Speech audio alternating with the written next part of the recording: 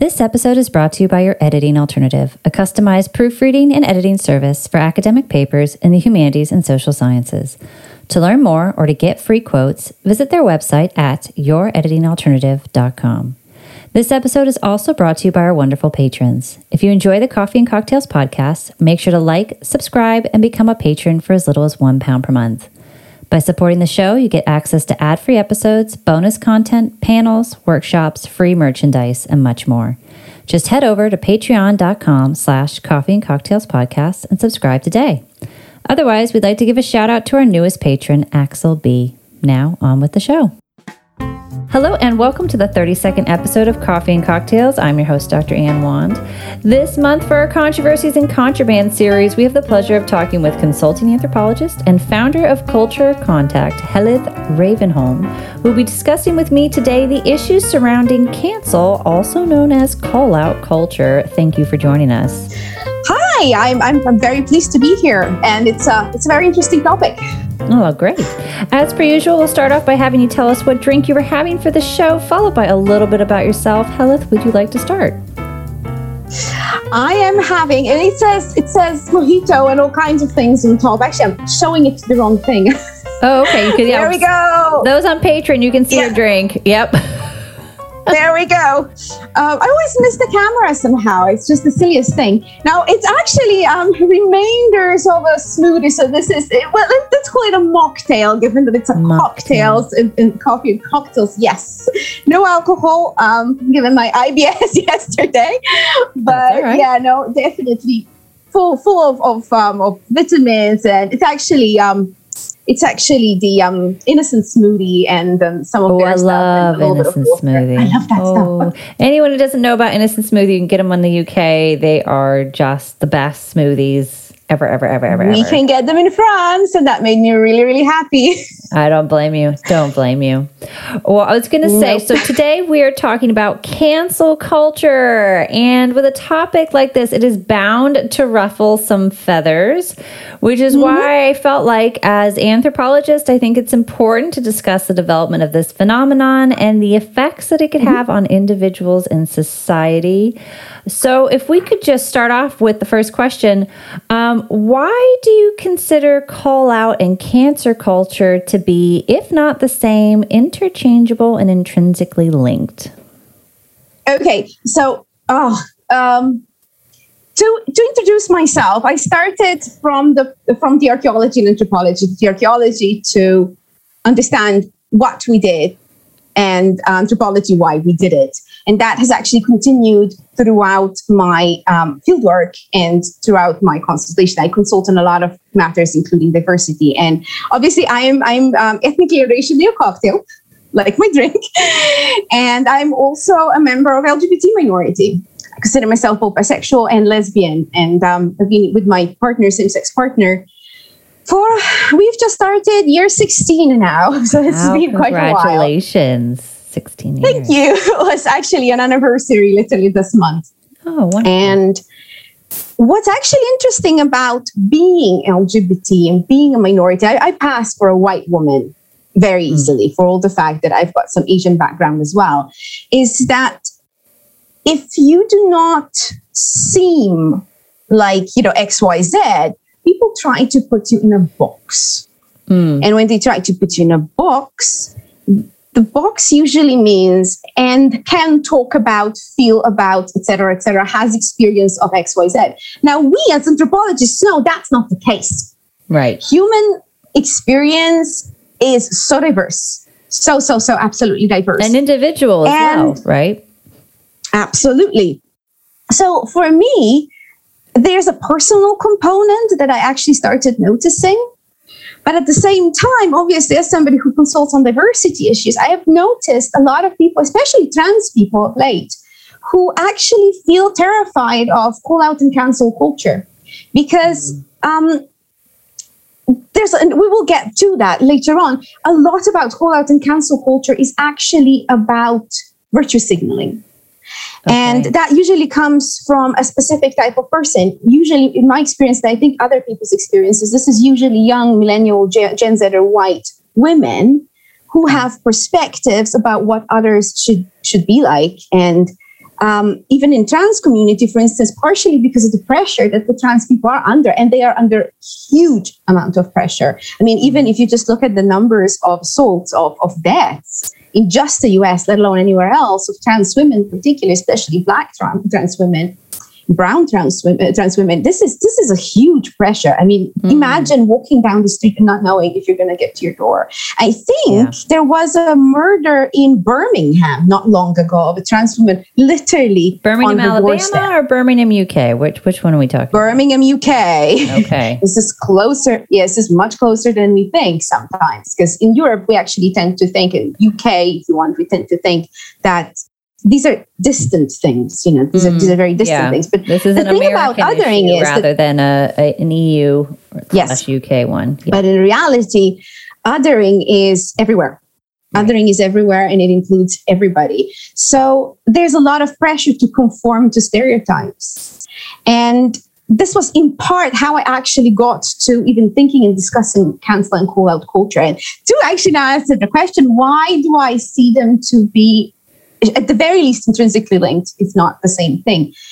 Because you can't have one without the other. Okay. If we actually consider call out culture, right? Call out culture is about calling attention or potentially starting, I would actually almost say, a fight in a lot of ways online. You will see that this actually really with keyboard does happen. It does seem to be quite the thing. Yeah, it is. It can get quite nasty. And basically, you've got that. And on the other hand, what are you going to have from that once it's happened? Very often, it's not about change. It's not about calling attention to potential change. It's about trying to lead to cancellation of someone. So this is why I consider the two of them. And I'm not the only one. I have seen other people actually theorize that they are very, very linked. Obviously, I didn't include all the hundreds of articles. I'm sorry about that. But a good Google search is your friend in that type of situation. Mm. There's a lot of worry about where this is actually leading. And from people who, for instance, felt that pull-out culture could be used for good, I think there's a lot of concern about where this is actually going to end up, where we're going with this. Because to a certain extent, it's very easy to be nasty on the internet.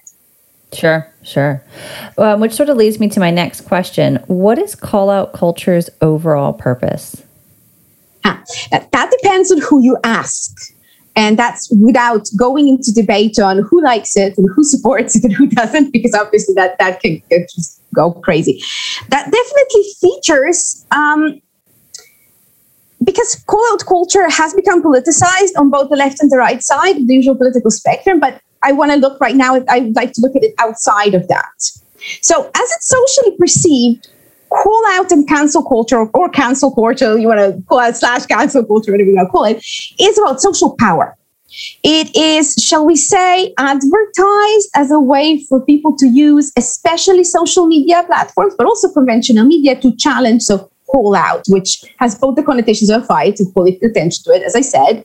If you think about it, things that these people think are not right. And obviously that in itself, if you think about it, this is someone's opinion. And that can be precious, or it can be really, really bad. And that is why it's often portrayed as ultimately good and useful, because theoretically you can call attention to things that are wrong, that are systemically wrong, that, you know, someone had happened to them, and obviously, you know, they need help. So obviously the problem is its counterpart. And I really do honestly feel its next logical step is canceling, which is a symbolic or actual exclusion of a person from society. So, while people generally claim call-out culture is about justice, it definitely has a darker side, even at the first glance. And that's what we shall say is the official social line. From an anthropological perspective, though, call-out culture is, again, still about social power, but it can definitely be defined as crowd justice above everything else. It's more about that than anything else, as far as I'm concerned. The aim is very clearly to go against someone or something and enforce what a person, and there's usually somebody, a specific person, who starts what is then an internet landslide, and their compatriots believe is right, just, or moral. And that outside of the bounds of normal law investigation and due process, because they're doing this as a sideline, as well as outside recognized, sought after, and expected privacy rules. And that in itself creates problems. There's a reason why we have justice systems and why they're based on procedure. Without it, we get bogged down in hearsay, perception, and belief versus trying to figure out what someone actually did, whether and how that is to be considered problematic, and what to do next. And this, of course, is, as well as actual examples of how cancel and call culture used, generally goes against the convention of human rights. I mean, if I actually use examples, and just let's consider doxing as the ultimate extreme version of and could you how far explain it what can doxing is for those who aren't familiar? Okay. Doxing is, okay, to just give you an example. So I'm really angry with you now. So you say, damn, I'm going to really mess you up. Don't worry about it. And then basically everybody's got information. I mean, for me, for instance, and then we're going to get a cat just in a second. I think she's just stretching and coming down. She's our Frenchie. She's our French cat. We found her on a windowsill in a trash bag. So that wasn't nice, but she's happy now. So basically, coming back to what I was saying, so for me, for instance, because of how the French use private information for people who have businesses, it is incredibly easy to actually find information online. I mean, you can literally just Google me afterwards and actually realize how easy it is, especially because I work from home. And obviously, even without that, I can dig up your information. I can dig up anybody's information. And once you've done that, as much as you have, you put into a document and you put it online. And as you can imagine, this is horrible. This isn't just...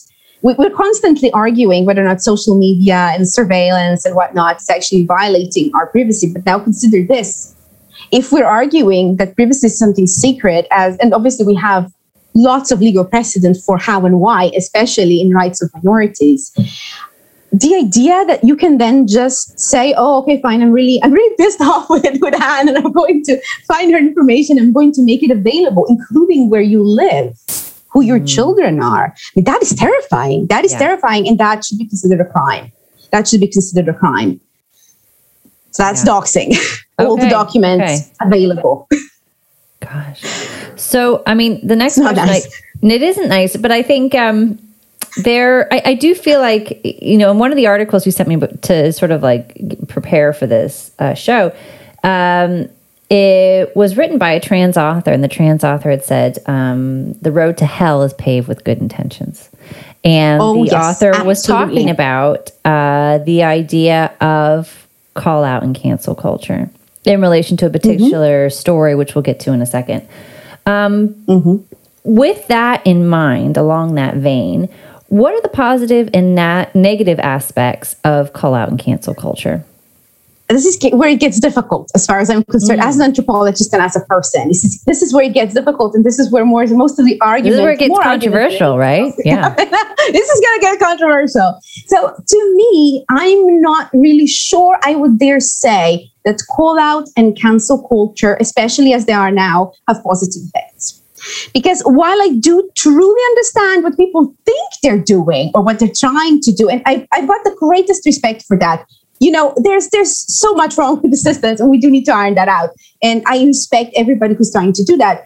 I have a lot of trouble reconciling the idea that something can still be seen as having positive aspects or positive effects if it doesn't address the problem in a system that it claims exists, which I think we all know the system isn't perfect, that there's a lot of work to be done. But call out and cancel culture, while aiming at systemic change, firstly, it self-defeats immediately, right? By claiming that the system's too broken, can never be changed, the only solution is canceling and calling out, which is basically a radicalization and cultism motif. You will find that in radicalization and cultism, whatever you do. So would you say it's a form of... Sorry, not to cut you off, but would you say it's a form of...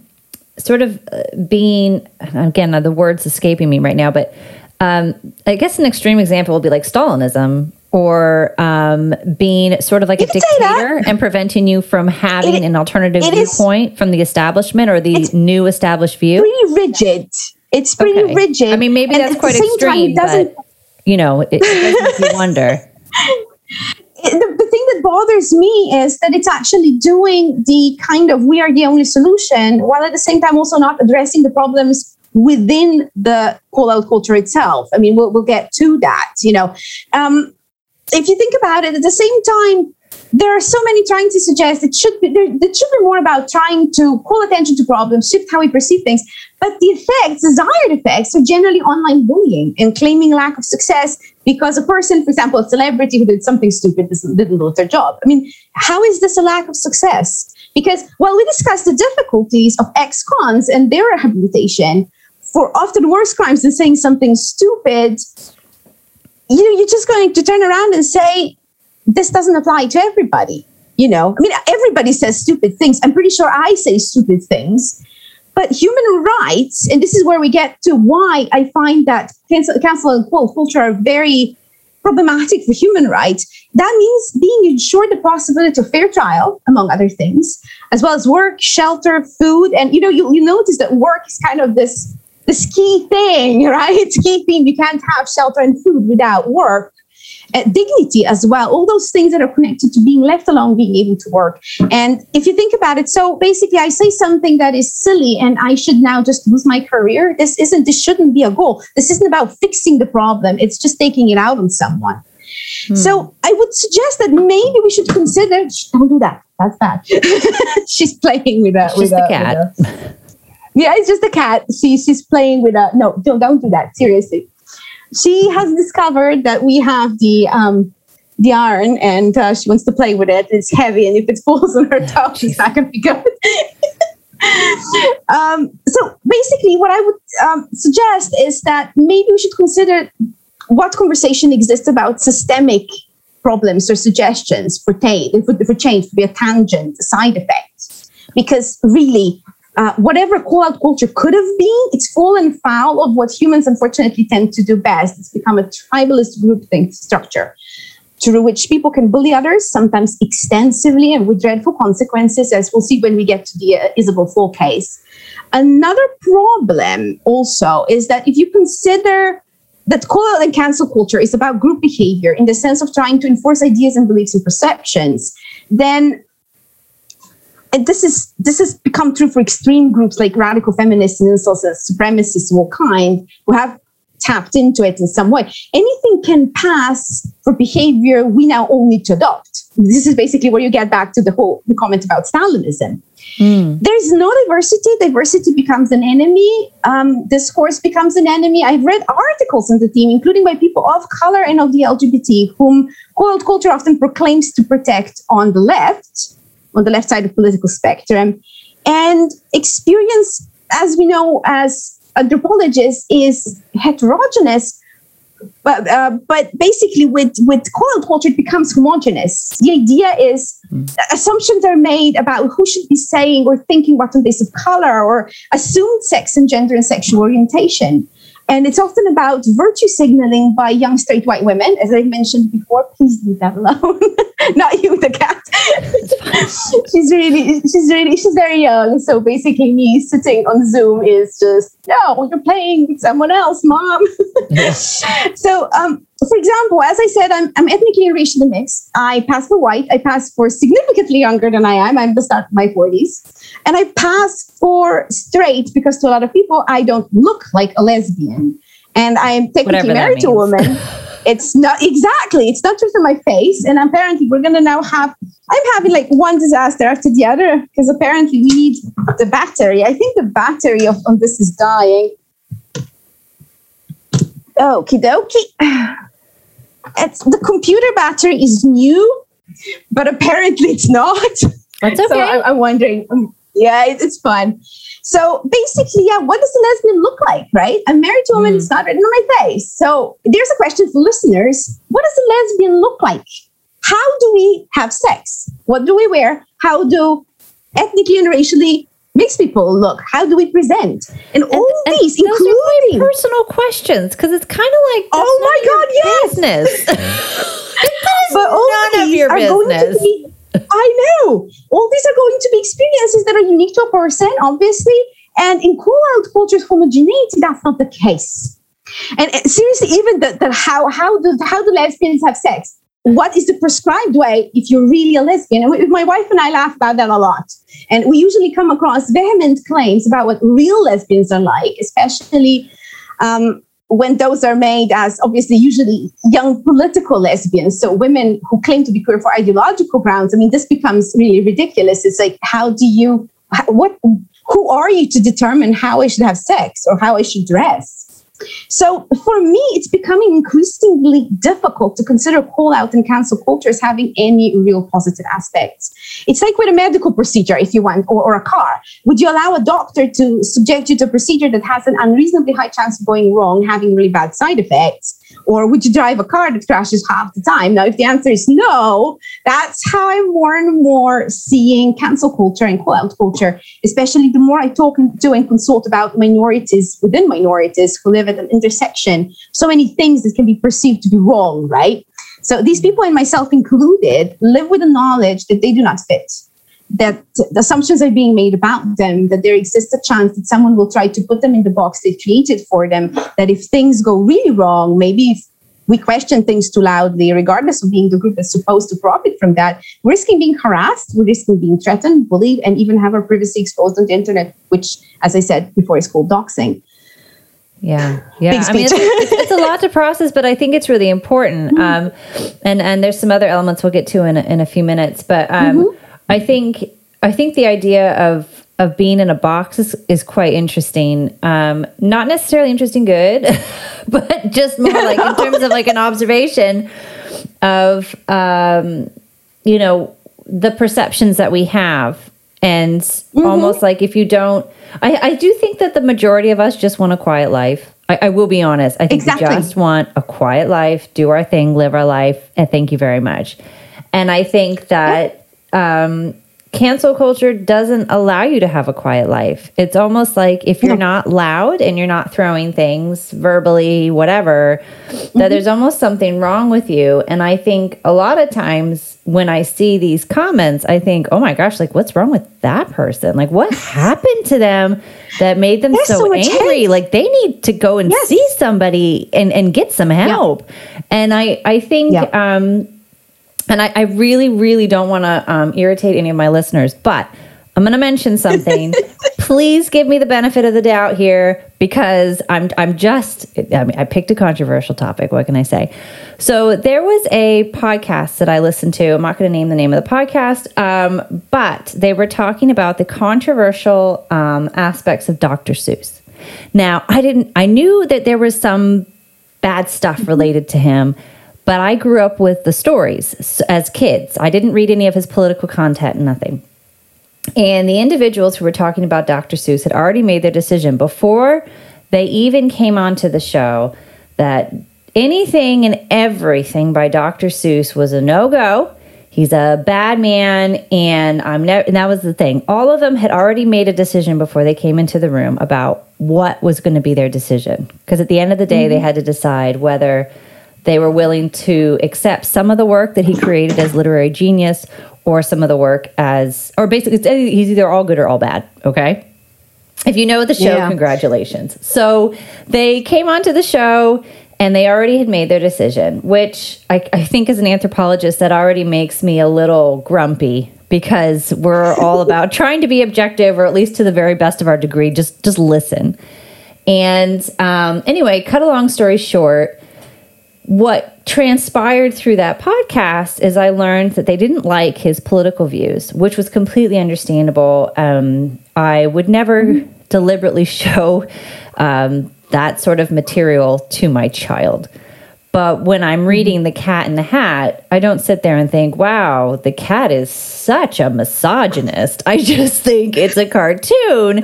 So, of course, I'm going to read The Cat in the Hat to my kid, because I'm reading it for the literary content, not for the individual. Now, interestingly, what didn't come up in this show is Disney.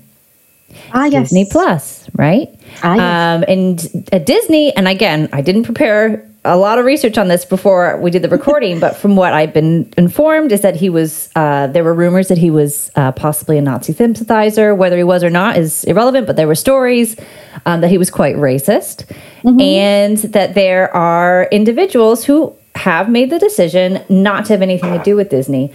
But a lot of people do want to be involved with Disney. So in my mind, I was like, okay, so you're willing to put money towards Disney Plus, and watch your shows and Pixar, because Pixar's now bought out by Disney. Yeah. But you're going to completely eradicate children's literature, but you're okay with this giant megalith of an institution that already has some questionable aspects related to it anyway.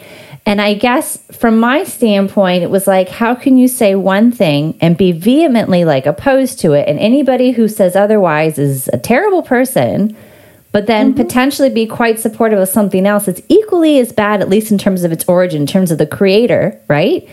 And yet somehow be able to remove yourself from that.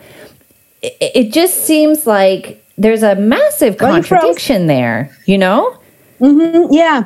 Now, one of the problems, I mean, I completely agree with you. I think these are huge questions. And honestly, I would say this, I don't think we can actually really address them, let alone right now, you know, like the entire universe, we are going to solve everything. But, sorry, I'm swallowing pulp wrong, I think.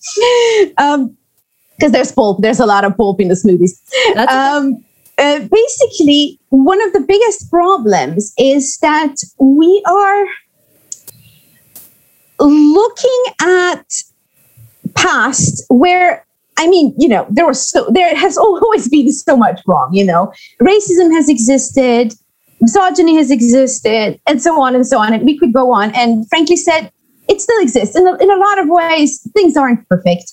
But what's actually odd to me as an anthropologist is the inability to see the past as something we can learn from. Because fine, you can't change the past. I mean, this is just not currently physically possible. If there's any astrophysicist or whoever listening wants to set me right and say, no, in 10 years we will be able to, I mean, you know, I would love to discuss that. But until we have that possibility, and even then you should be asking yourself, is that ethical? You know, how do we know what that would do? For instance, let's go completely sci-fi, right? The only thing we can really truly do right now is to learn from this. And we can take the bad and we can take the good, and we have to comprehend that what passed for okay or was considered good may not be the same now. And we can, I think, you know, with regards to our complete lack of sanity or possible remains of sanity, whichever path you choose, take little bits of past and say, okay, fine, this was actually good, or this was at least inoffensive. And I think this is the way to keep sanity. This is what I do. It doesn't make anything less or more right. It just means that I'm aware of where issues, systemic issues, for instance, come from, and what I can do now to make today and the future better. But it doesn't mean that I should be bogged down with the fact that yesterday was so horrible, because yes, okay, it's happened. We have to look at today and tomorrow. To me, that's the more important thing. Yeah, interesting. It's probably not perfect. No, of course. And like I said, I mentioned the Disney thing because I just think that, you know, if we start saying no to everything, then we have nothing. And, you know, I think that could be a whole separate conversation. But if we could just kind of get back to who decides, basically, just to say that, who decides what you should or shouldn't have? And that bothers me quite a lot, because there is a totalitarianism of thought there. Absolutely. Anyway, go back to it. No, so then, speaking of totalitarian of thought, what role has Twitter and other social media platforms like Reddit played in the development of cancel culture? And you've already provided some examples, but if there's any more that come to mind, you know, feel free to share. Okay. Above all, Twitter and Reddit, and also other private, often more extreme platforms, help create echo chambers. Now, what is an echo chamber? Echo chamber is, say, for instance, if anthropologists band up together and they're kind of like, we are only thinking, I don't know, along Gertz's lines. I mean, I do a lot of work from Gertz, so Gertz is always on my mind. So, you know, like, random, let's just say we're all thinking Gertz. Yeah, well, you know, there you go. You know, you're not allowed to be in my group if you do not think the way I do. I mean, this is already where it is. It's self-policing. And say, for instance, we're all talking about Gertz, and we're talking about how everything in the world is just, you know, related to how Gertz thought, and we don't bring in, I don't know, Mary Douglas or whatever. That's technically an echo chamber. An echo chamber is a place where people who are like-minded meet without any further input. So basically, these platforms help create these echo chambers. And fine, this isn't new. This has happened before, in the village square. It happened in the pub. It happened at the village well. And this is in a way just an extension. So maybe we shouldn't look for concrete instances of specific cases. For example, when someone canceled someone, right? But how these echo chambers feature online, because to a certain extent that is in a way far more important. Like QAnon, for instance, has been kicked off platforms both for spreading disinformation, for incitement to violence and threats. And if you actually look to them, they have a specific belief. Everybody outside is other, right? And questioning the dogma is considered problematic. Now, the same is true for certain radical men's groups, as well as trans exclusionary radical feminists. In all these cases, people who share a conviction band up, their information goes back and forth solely between group members, and it targets an other of choice. It can be trans women, it can be LGBT in general, it can be women or men, and it can be, shall we say, non-believers to whatever you believe. This could be social or religious or conspiracist. The effect's always the same. It can include, on top of what still falls under call-out and cancel culture, like we see with the article on the Asian men's rights group or with the TERFs, so trans exclusionary feminists, violent behaviors and bullying. And we go back to doxing. Sure. Option. Rape threats, death and rape threats, for instance, are very, very common. We tend not to see these acts as connected to call-out culture, which actually interests me. Because very often they don't fall in well with the narrative that call-out culture is either solely left-based or, for that matter, in some way good. So the truth is that this is merely an extension of similar group behaviors that we can find throughout history onto the internet, where it's easy, even considered fun, and perhaps cathartic to go after someone within the bounds of relative anonymous posts, and so relative anonymity in general. Relative because ultimately, if people really dig, they can probably find you, But there's this feeling of, I can go after someone. There are people who literally, it's like you were saying about Twitter, there are people who are so angry. And in a way, I think Twitter, partially because you're calling in the void, and partially because the anonymity has become a very quick lash out space, even more than it's actually a discussion space. I mean, Reddit, for instance, is more likely to be a discussion space, whereas Twitter really serves the lash out. So what we should be considering, what we should be focusing on, is how the echo chambers create a single true narrative, right? So single, if you want, social truth. And that thinking is an integral part of how call-out cancel culture works in practice, whatever people might believe it could have done otherwise. So really, the examples are all over the internet. They're multiplying, as we say, as just we say the factions do. So in a way, we're starting to look at everybody has their own personal truth, and nothing else is true. Yeah. And it's like this absolutist approach to it. Interesting.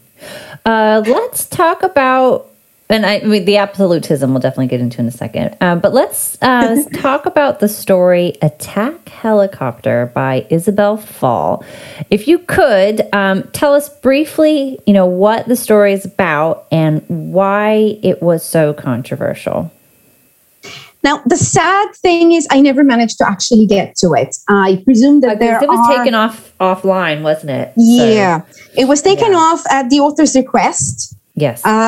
If you read the article, listeners, and we'll have that in the show notes on our website. So exactly. So this is in a way an extreme case of how I think it's actually called How Twitter Can Ruin a Life, if I recall correctly. Think the original story title was called I Sexually Identify as an Attack Helicopter, which was based off a meme that was supposedly anti-trans, and then the author decided to reappropriate it for the better, I would assume. Now, absolutely. Now, I never actually managed to read it, which I'm actually quite sad about. I could probably find, should we say pirated copies, but I just don't think that's ethical, to be honest. Yeah. So what I know from the articles.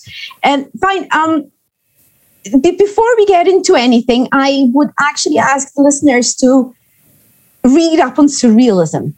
Okay. Because ultimately, the Attack Helicopter story is about surrealism. It's sci-fi and surrealism. And one of great examples of surrealism is actually Kafka.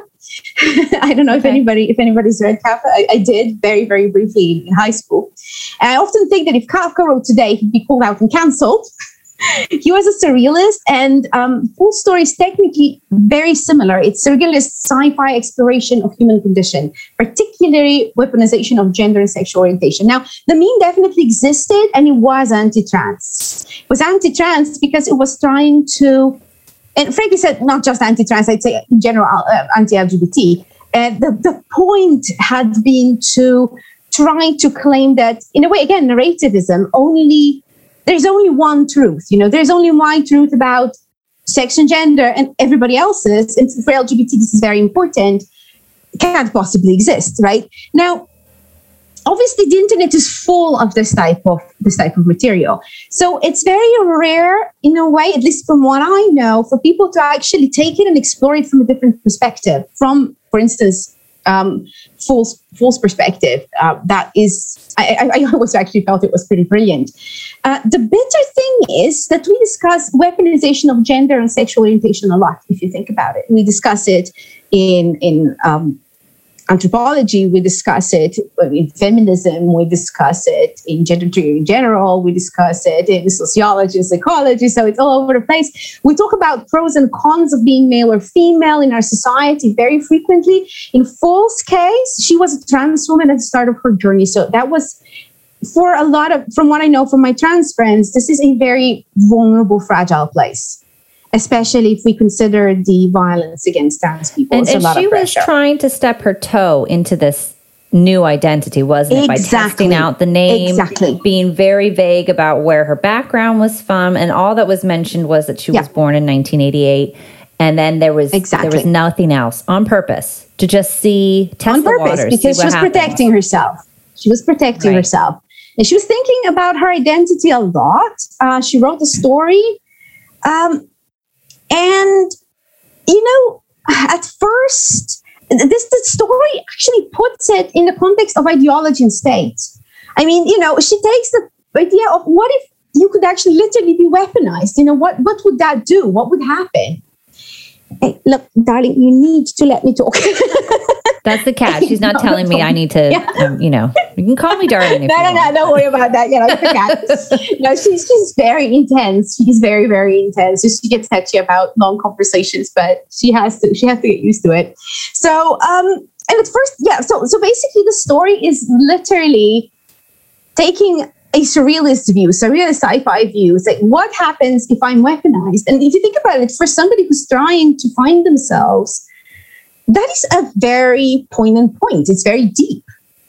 And at first, people actually quite liked it. It seemed that it fit the narrative, basically. But that was a narrative. There are several. When you start looking at how people, again, reductionism and positivism, right? When one person, literally, I think, ended up saying, what if this isn't an ally? What if this isn't a trans person? And they cast doubt. They sow doubt, if you want, in the minds of other people. And that means that everybody else, and that's confirmation bias, that's actually a thing. Other people begin to be suspicious and paranoid. Well, didn't they also say, and it gets back to the idea of I say Stalinist because it's just the thing that pops into my head. But it's the idea that only a trans person can talk about trans things. And, it's telling people only you can do X, I think is what I'm trying to get at. As opposed Which is problematic. Yeah. Go for it. Well, because I think, the little bits that I saw from the article that you sent me was that one of the main characters was an individual named Barb. And Barb's gender was defined as helicopter, which is this whole idea of being weaponized. So it was neither male nor female. Now, because Isabel didn't have a background written about her, cis women, interestingly, were saying that she was not qualified, and they hadn't even read the story. They read the title, associated it with the meme. Yep. They didn't educate themselves. They didn't actually read about it, which I find highly problematic, but welcome to Twitter. And they started assuming a lot. And, to assume makes an ass out of you and me. And it just Exactly. I was going to say that. Yeah, it did. Yeah. People began to be suspicious and paranoid. They claimed that this type of experience couldn't possibly be trans experience. And I'm going to call this out if we're calling things out. Because, there's a lot of trouble with the idea of who can have an experience. First of all, I mean, before the show, we actually talked about stepping into someone else's shoes, comprehending human emotion, human experience. We can do it. This is normal. We can do it for animals. Animals can do it for each other. And it's normal. And trying to police who can understand something, who can live what kind of experience, let alone boxing what kind of experience a person of a specific background can have, can be, hugely problematic and hugely traumatic as well on top of it. Especially if you think about it, a lot of trans people don't necessarily, it's a procedure from what I understand from my friends. And we talk about that a lot. One of them is going to have surgery soon. And the discussion is very often about, well, how does this work, right? These are big decisions. And you don't just wake up one day and say, who cares? I'm going to go X, Y, Z. These are deep, deep personal decisions. And people come to them at different points of life through different pathways. And it is absolutely cruel to expect them to all have, should we say a factory experience, right? Like, A, B, C, and then at the end you're in a box. So it's just so difficult, especially if you consider that, for instance, I do a lot of diversity discussions with clients. I'm not trans, but I am going to talk about trans rights as well as I should, because somebody has to alert people to the fact that A, trans rights exist, B, trans rights exist because trans people are people, they're human rights, and C, you may not have a trans person currently available to actually stand up for it. And I think it's also cruel to expect that people who are minorities, or especially minorities in intersection, for instance, a Black trans woman, would now have to, on top of dealing with what they're dealing with through society, through unacceptance and prejudice, now actually go and spend significant time telling others why they should be accepting. I mean, isn't it a job of an ally to try their best to educate themselves on how to help and then do it? I mean, that's another thing that really bothers me with this. And what's really hurtful about Poor Fool is that she was proclaimed to be a straight man. We're talking about a lot of assumptions and not thinking how this might actually, first of all, consider you might be wrong, right? But there's no consideration of that when you groupthink. Because you must, by default, be right. The group is always right. And obviously, that excludes all the variety, all the diversity in human experience, including trans experience. And obviously, that can have very real consequences on our psychology. And in the end, for Fool, the onslaught of negativity and bullying nearly cost her life. It ruined her quest to find herself, possibly for good, though personally, I hope not. I hope that she can find herself, be herself as she wants to be regardless. But this was a very, very real case, which would have been very invisible had somebody not actually bothered to look her up and talk to her. So, well, and I think this is another really interesting point, because there was another article that you sent me that, maybe we can talk about a tiny bit. But basically the premise was there was an individual who had posted something in response to, she's Chinese American, and she was talking about, if my memory serves me correctly, some issues she had with some members of the Asian male community who become quite radical. And she felt like Asian women who were dating white men were somehow problematic because they should be quote unquote dating their own. And I think it led into this discussion about how nobody wakes up and is just angry, not unless they have a chemical imbalance. Yeah. So there has to be a premise behind it, and it would come to find that these individuals who were part of this subreddit group basically were having a very hard time finding partners. And they felt that their ethnicity, their race was preventing that from happening as a result of social stereotypes, which is a terrible place to be. But the response to that was to attack the women of their ethnicity and say, you should be dating your own because my life is miserable, is basically the premise that came out of it. And she made a really interesting point, because this woman had been attacked by members of this community. Yeah. And it got pretty rough. It was terrible. They tried to contact her place of employment to get her fired. She ended up getting kicked off Twitter, which is just awful. And at the end of the day, she said, one human being, basically it's bad enough to get a mean email out of the blue. That could ruin your week, especially because you're like, that was totally unsolicited. Yeah. She said, but the human brain is not capable of comprehending, let alone processing thousands of negative, horrible tweets, messages, emails. It's impossible for the brain to handle. And so in the case of Isabel Fall, she ended up admitting herself to a psychiatric institute because she did a good job there.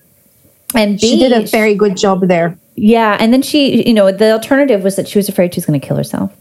And I think these are the things is that when individuals write these messages, they don't realize, it's almost like they forget it's going to a person. It's like they want it to go to a person, but they forget it's going to a human with feelings. And I think that is problematic. Definitely, absolutely. I honestly sometimes think that there are two types. And from what I have seen, I would say there is some basis to what I'm saying. There are people who, yes, definitely completely blank the fact that this is hate. This is a real human being. They've got emotions. They may excuse their actions with, the end justifies the means, right? So basically, whatever I do, well, they are so much worse. And there are others, I think, I'd say honestly, psychopaths who genuinely revel in the harm they can actually cause. Genuinely revel in it. And I think it's becoming easier to, I would almost say, radicalize through these groups, through echo chambers, into almost what would pass for a psychopath. I suppose that would be a sociopath, I think. Because there used to be the division of, who is naturally and who is by, or whatever. But basically, it's not my forte, but it's literally people who are becoming accustomed to the fact that anything can go their way and that they can cause pain and they can revel in it. And that is ultimately how we define psychopathy. So it's terrifying. And I'm so glad that Fall actually took that step and took care of herself. Yeah. Because if you actually look, even just amongst people who are bullied at work or children who are bullied at school, there are cases where people commit suicide. Yeah. There are cases. And it's awful. It's terrible. And now consider that this is something so huge as you trying to figure out a whole new identity, which may not end up being safe for you anyway. Yeah. And then you get this. This is terrifying. This is terrifying. Which sort of leads me to my last question, but I think we've really tapped into it already. How has call-out / cancel culture become a form of absolutism? And do you think that cancel culture has the potential to contradict itself? Well, this is a very good one.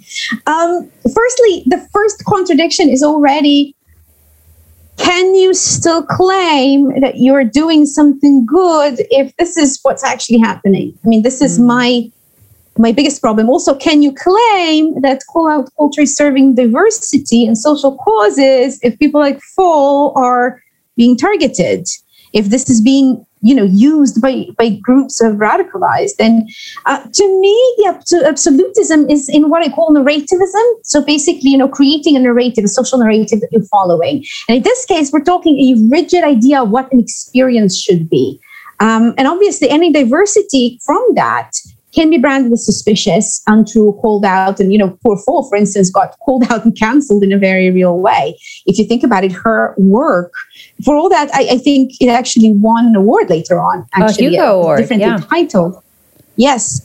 If you think about it, that's an amazing, we constantly say how we do not have representation, right? We do not have the representation and we need more representation. Well, there it is.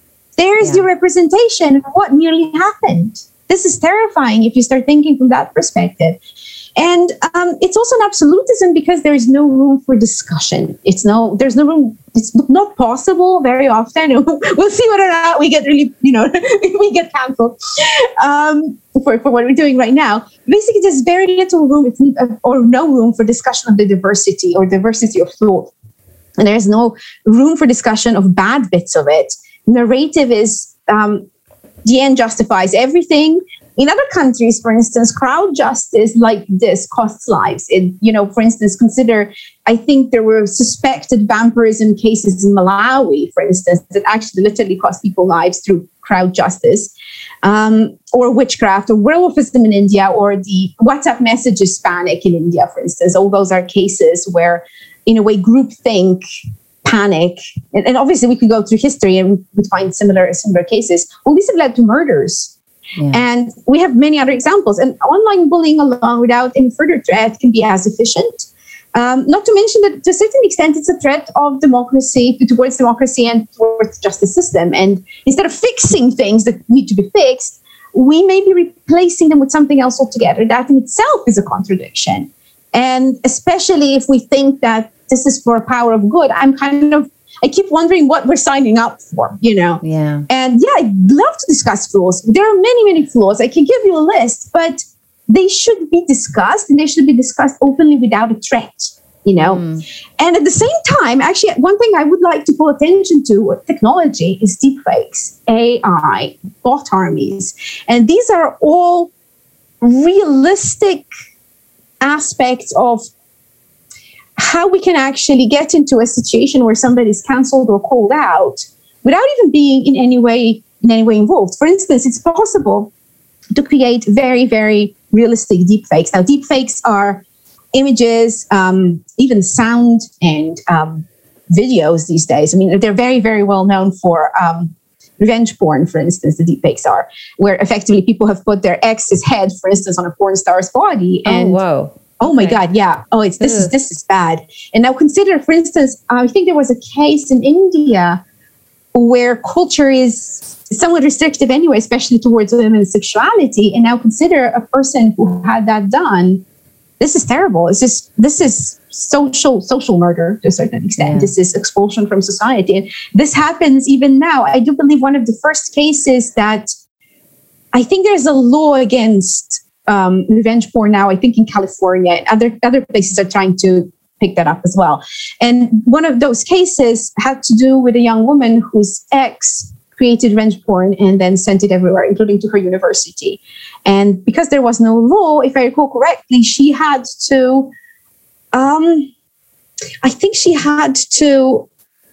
take out rights, alter rights or whatever on the whole. So basically, in a way, she owns that and nobody can distribute it. But still, if you think about it, it pops up. And this was a long road for her to take, especially as, in a way, university kid. I've seen other cases where even Photoshop, very, very simple Photoshop was used. I think there was a young woman in Scotland. She got an email, anonymous. She didn't know. She still doesn't know, I think, who did it.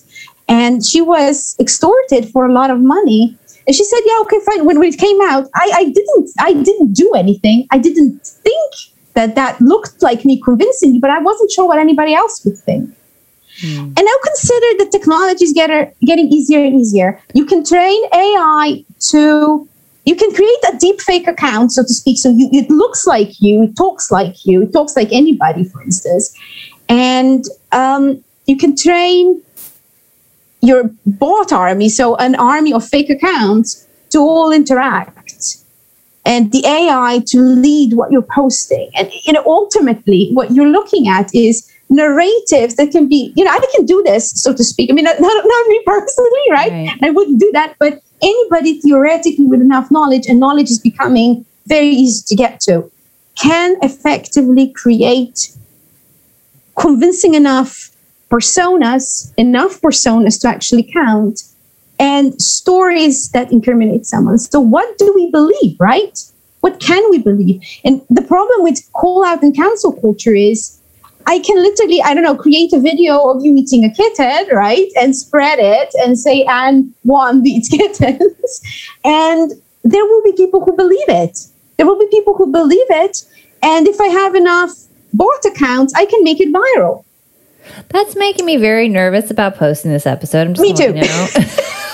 It made me terrified. I'm very nervous about it. I'm very, very nervous about it in a lot of ways. And I've read articles where people have been interviewed about, for instance, creating revenge porn or simply just porn by using someone's pictures off the internet. And the idea, this is a complete, how can I put this?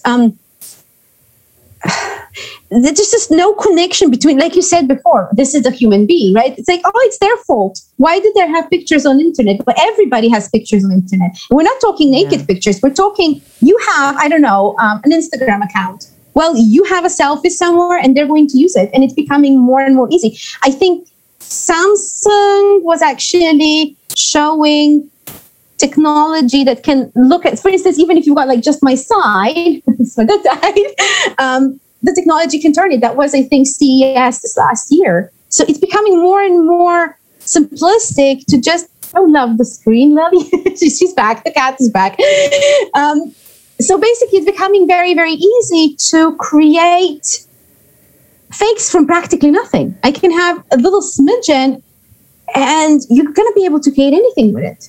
Yeah. So none of us are really safe. We should all be discussing this, but we're too busy believing everything, being angry, and canceling people.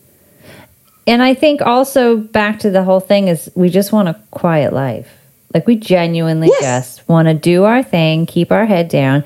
And I get that some people's responses to that is if we don't say anything, then nothing will change. But the other side of it is life is short. You know, like I don't want to spend my life worried that my face is going to be plastered somewhere if I... And that's how autocracy works. You know, that's how it becomes successful in that sense, is that people just want to live their life, a peaceful life. They want to keep their family safe, themselves safe. Yeah. And, you know, at the end of the day, they want to be able to sleep at night in whatever shape or form. Yeah.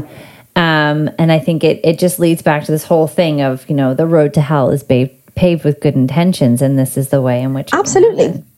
And for me, I mean, I devote about 18 hours a day currently, 18 hours a day to work, of which a lot has to do with human rights, with diversity at workplace, et cetera, et cetera. So that's a lot of hours of work.